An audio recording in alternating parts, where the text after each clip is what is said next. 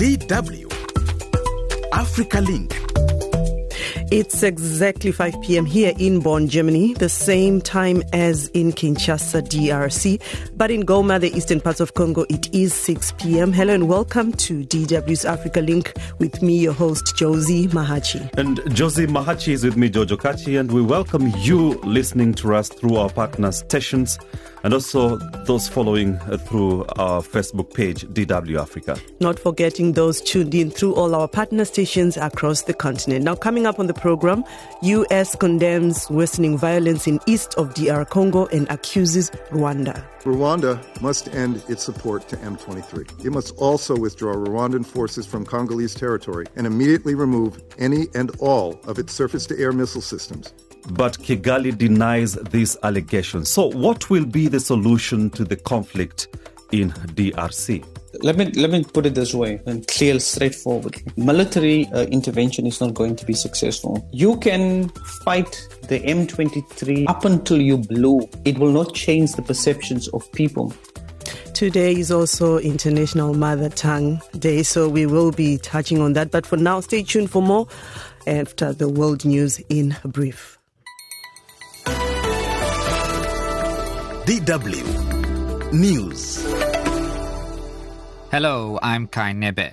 South Africa's Independent Electoral Commission has indicated its readiness to organize the nation's general election after President Cyril Ramaphosa announced the country will be voting on May the 29th to choose a parliament, which in turn will pick a president. Chief Electoral Officer Saima Mabalo said, "The commission will be ready, and this date suits us. We think we'll be in a position to give the country an election that we can all be proud of.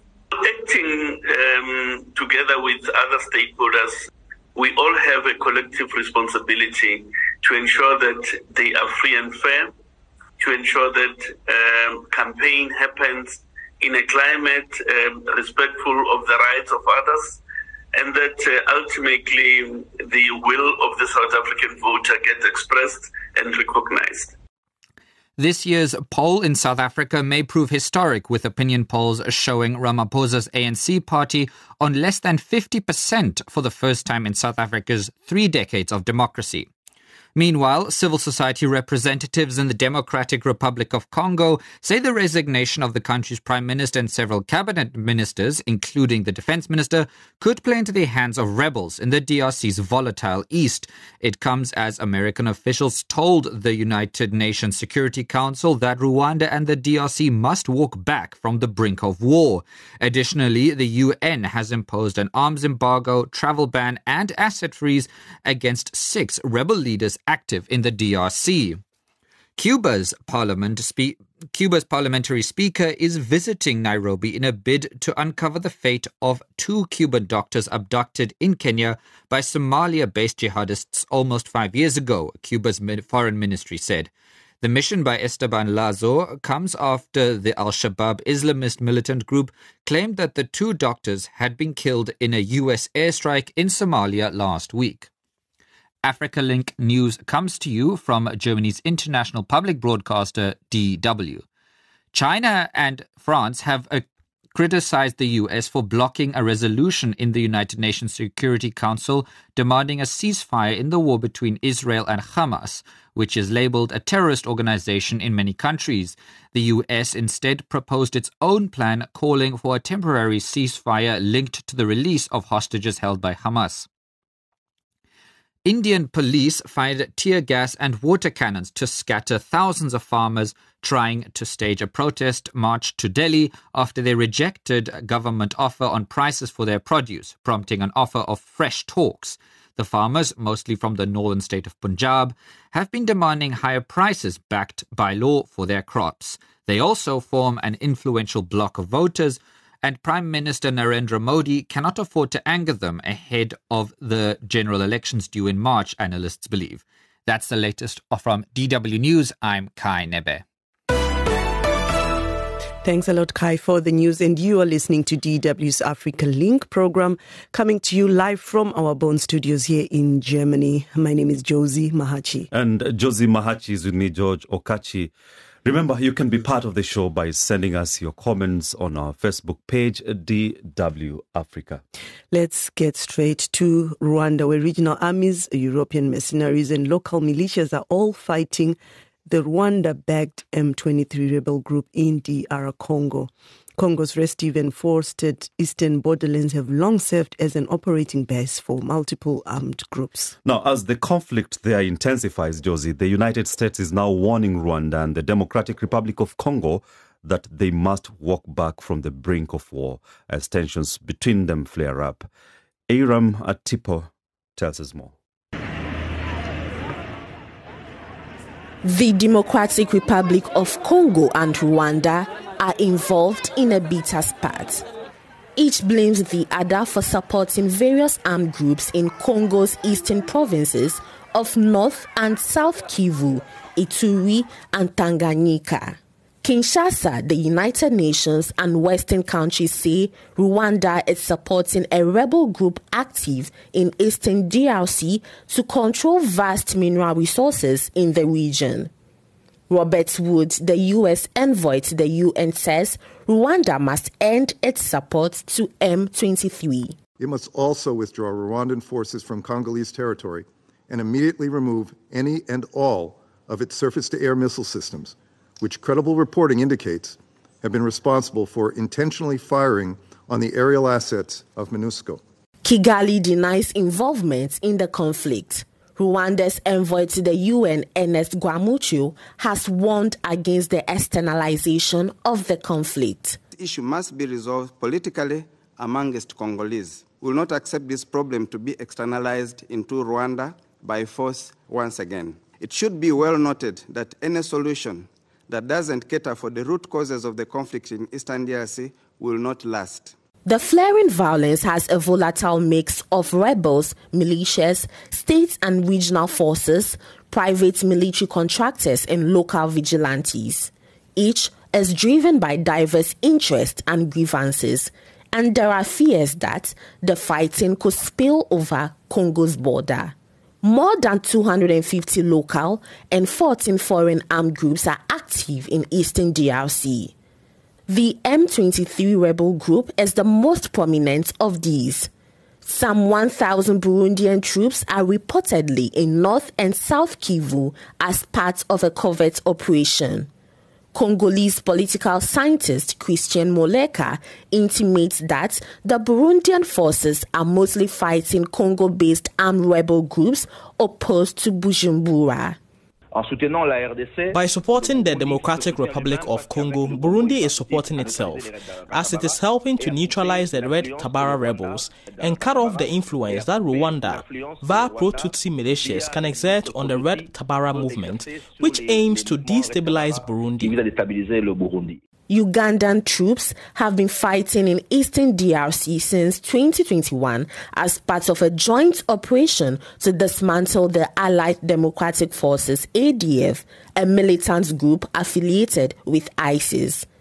The ADF is designated a terror group by the United States and Uganda. Currently, troops under a Southern African Development Community SADC mission are leading peace operations after DR Congo's Tshisekedi kicked out the East Africa Regional Force in December 2023. Aram Atipo, many thanks for that. Now, still on the same story, the security challenge facing the Democratic Republic of Congo is, to say the least, in quotes, monumental and concerning. The UN has warned. After a lull in fighting in the east during the elections, violence has resumed between the army and M23 rebels.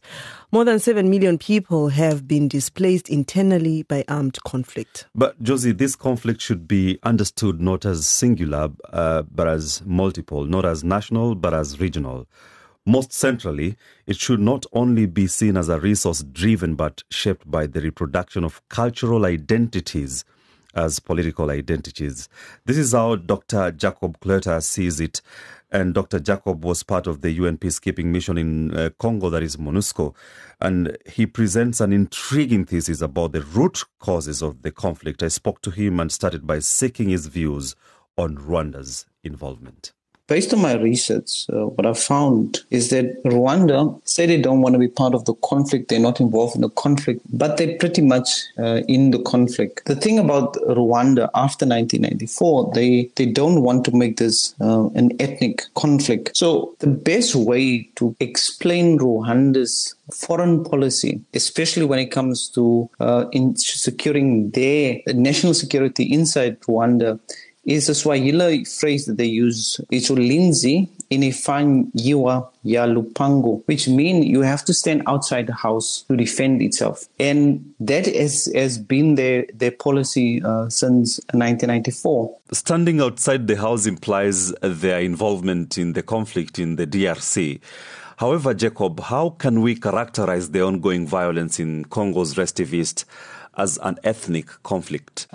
I will tell you, currently in the eastern DRC, it's an ethnic conflict. We cannot run away from it. Even though Rwanda say it's not an ethnic conflict, it's an ethnic conflict. It's a conflict between various ethnic groups. What I'm trying to do in my thesis is actually showing that what we experience in the DRC is a politics of belonging. And this politics of belonging that we find not just in the eastern DRC, but across the world, is always about land. It's the identity is strongly connected to a specific area and land. Well, if land is the primary issue, what can therefore explain the numerous military interventions we've witnessed in the DRC? We can see MONUSCO's failure in the DRC because their focus was military, and I was part of that force as a peacekeeper.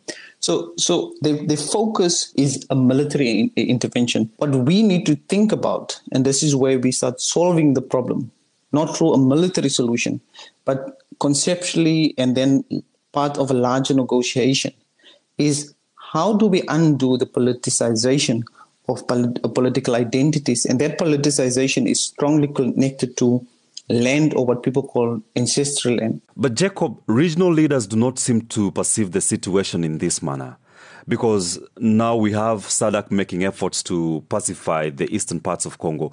And there are some people who think that they are the last hope, or aren't they? It's not. Let me put it this way, and clear, straightforwardly. Military intervention is not going to be successful. We have tried this. So currently, I'm seeing that SADC is also falling in the same trap that MONUSCO did, and especially the UN. You can fight the M23, you can fight the FDLR up until you blue. It will not change the perceptions of people when it comes to ethnicity and land. People would say, but the violence that the M23 does is despicable. What it does to communities and women. I agree to that. But the question that we have to ask is, since 2012, why hasn't the UN succeeded in dismantling the M23 and getting rid of the M23? And you can ask the same about the FDLR. Yes, in the temporary, a military intervention might be a short-term solution, but the long-term solution is negotiations. My answer to this question is that parties need to get together and they need to start negotiating a future for that specific region. Indeed, negotiating for future of the Eastern Democratic Republic of Congo. Dr. Jacob Klotter is a researcher at the University of Western Cape, and his research focuses on the complexities in the DR conflict. Now straight to your Facebook comments. We asked, what do you make of the U.S. intervention? Asimwe Gideon says, but Rwanda is a harmful country to DRC just because Israel needs minerals for business and DR Congo going into war. And Ben Lampati, you're saying U.S. should mind their own business in this. And Suli Berinui says, look who is talking about PC. I don't know what he means. Is it US? Yeah, he's talking of US. Okay, US. Yeah. And John Ojara Olanya, you're saying Congo is going to deal with Rwanda so badly. And Kolei says, President Kagame, if this is real, you have broken my heart for loving you. It's true that you own the rebel. I'll be very disappointed. And Elvis Ndom, you're saying, who is the U.S. to issue warnings to independent countries? I'm very U.S. Rather, the very U.S. has a hand in what is happening to these countries. And Kwain Timaneng says, the war fueled by the West is in disguise. Thank you so much for those comments. Remember to keep them coming on our Facebook page, DW Africa. This is AfricaLink. And in case you're just joining us, you're listening to DW's Africa Link program. We broadcast every Monday to Friday from our studios here in Bonn, Germany, also through all our partner stations across the continent. I'm your host, Josie Mahachi. And I'm the co-host, George Okachi. Join the show on our Facebook page, DW Africa, and share your thoughts on the stories that we are covering. Still to come on the program, Cameroonians react as Biya's government urges skilled workers not to migrate. Addressing the mass movement requires addressing the root causes of immigration, such as political instability, economic hardship, lack of job opportunities, and last but not the least, a security concern. And we will also bring you more updates on what you need to know in the world of sports.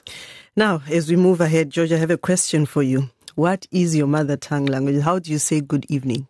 Well, to begin with, my mother tongue language is Japadola. It's a Luo-speaking language in Uganda. So we say good evening. I hope I don't disappoint my grandfather. But we say Odiecheng Maberi. Odiecheng Maberi. Okay. Amazing. Anyway, I asked because today is the International Mother Language Day. The day aims to promote linguistic and cultural diversity as well as multilingual education based on mother tongue or first language, according to UNESCO. Now, mother language, the foundation for learning other languages, referred to the first language learned at home in childhood and still understood by a person. But in many African urban cities, more and more children choose to speak in foreign languages such as English, French over their mother tongue. Our veteran correspondent, James Shimanyula in Nairobi, went to find out how vital the mother language is. Kenya is home to over 60 indigenous languages, with English and Kiswahili being the official languages. Ramadan Adan is a Borana from the country's northeastern region. He stresses the role of his native language. A mother tongue is important to a child, especially when that child is growing. Communities should preserve their mother tongues. For many years, people of my tribe have been speaking their mother tongue more than any other language. From Kenya's Nyanza region, where Lake Victoria is found, Isaac Ogutu, a Luo, said this about his mother language. Mother language unites us people from the Luo community. The Luo have united as a community that frequently speaks their mother tongue. We are all together when it comes to speaking our mother tongue.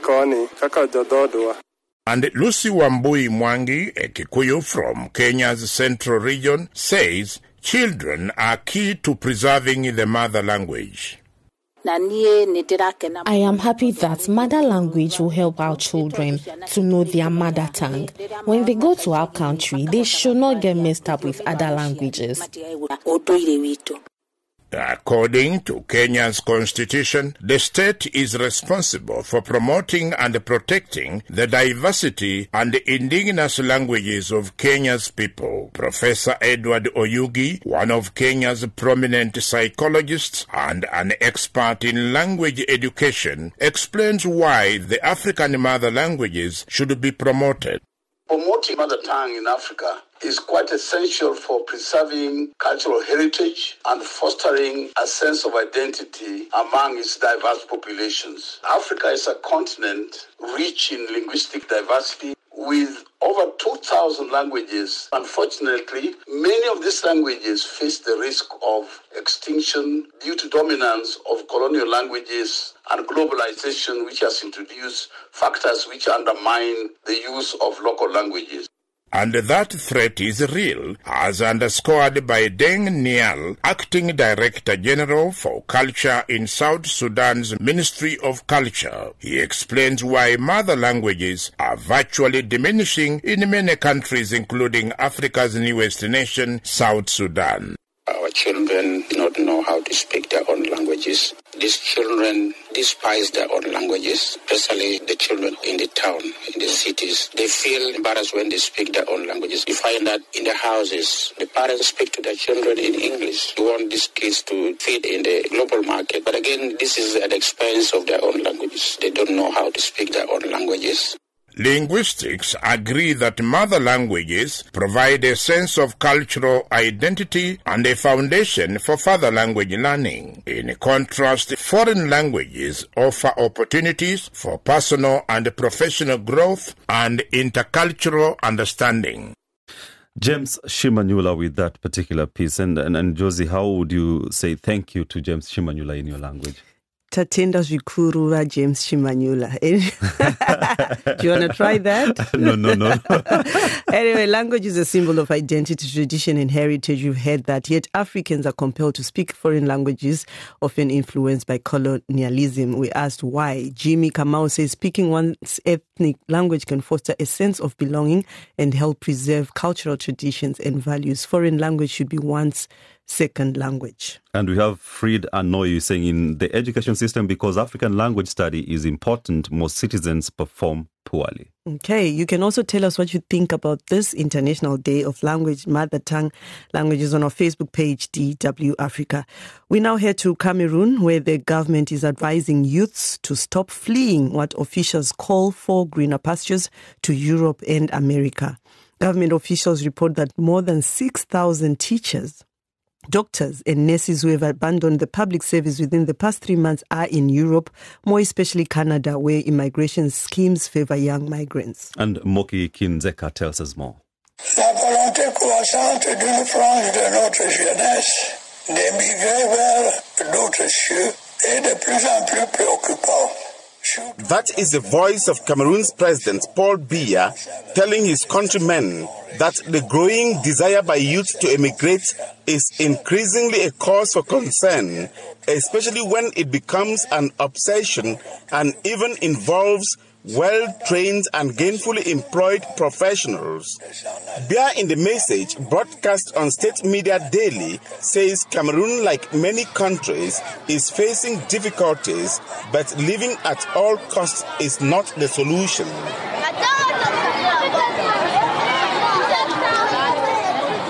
The message also blasts through loudspeakers each morning in some schools, like here at Government High School Nyom in Cameroon's capital Yaoundé.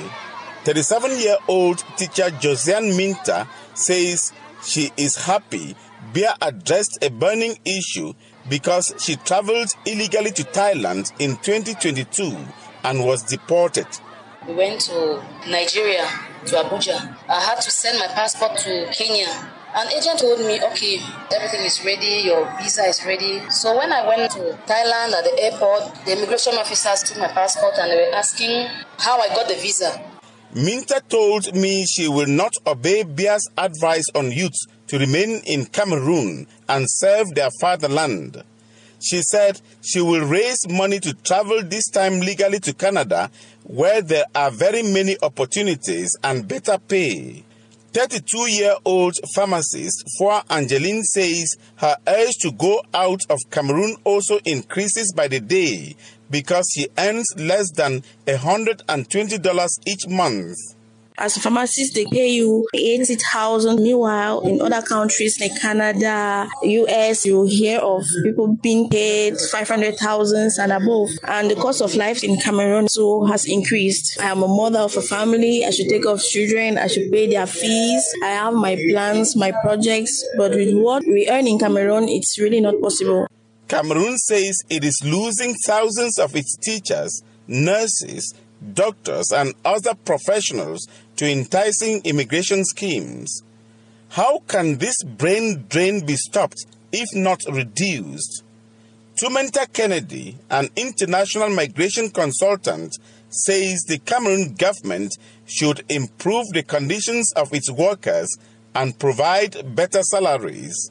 Addressing the mass movement requires addressing the root causes of immigration, such as political instability, economic hardship, lack of job opportunities, and last but not the least, a security concern. Addressing the mass movement requires tackling bottlenecks and corruption that are hampering the development of economic activities. Last year, Cameroon said there was a 70% increase in people applying for the U.S. Diversity Visa Lottery, also known as the Green Card Lottery. Thousands are also going to Canada. The government of Cameroon says it gives up to $4,000 and tax suspensions to its citizens who accept to return home and create businesses. The government is also advising youth to embrace agriculture as a profession instead of going for adventures in foreign lands. Moki Edwin Kinzeka, many thanks. AfricaLink Sport. Indeed, it's time for sports, but let's start with some showbiz with Aram Atipo.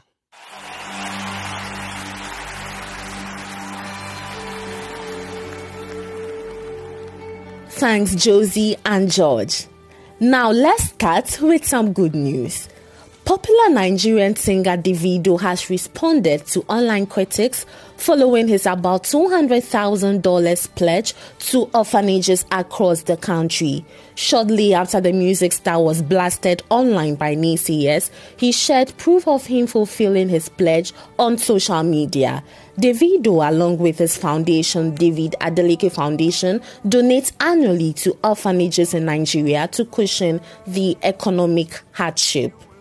Still on Afrobeat news, Grammy-nominated singer Arya Starr's much anticipated in the City concerts in Johannesburg and Cape Town were cancelled due to visa complications, which has left South African music fans unhappy.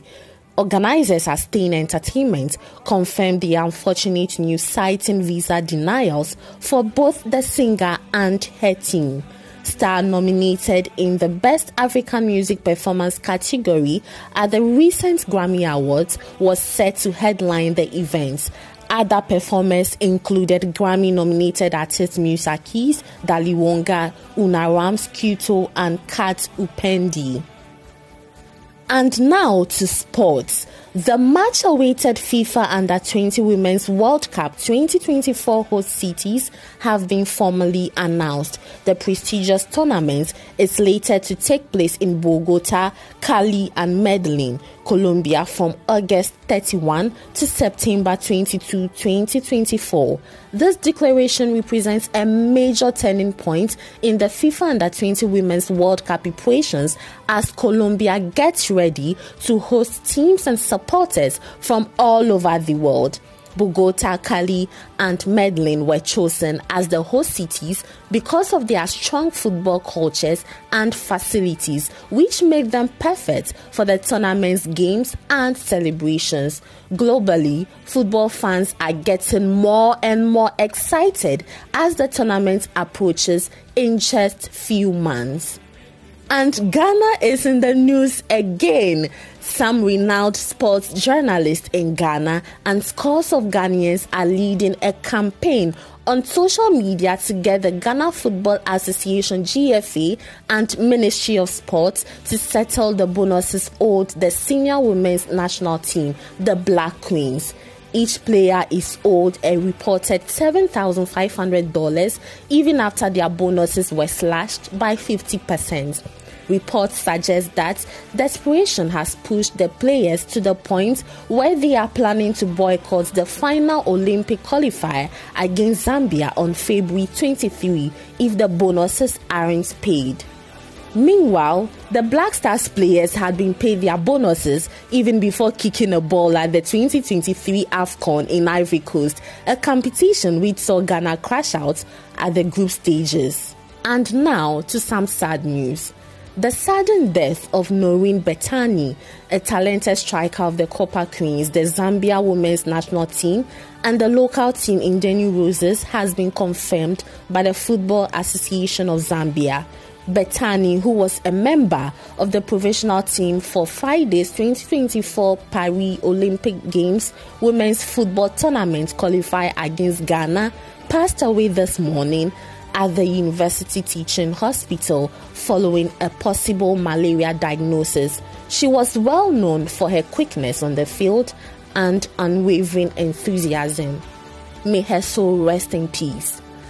And on this sad note, that's all for Showbiz. Back to you, Josie and George. Thank you so much, Ariam Atipo. Until tomorrow, we have to love and leave you. I'm Josie Mahachi. And I'm George Okachi.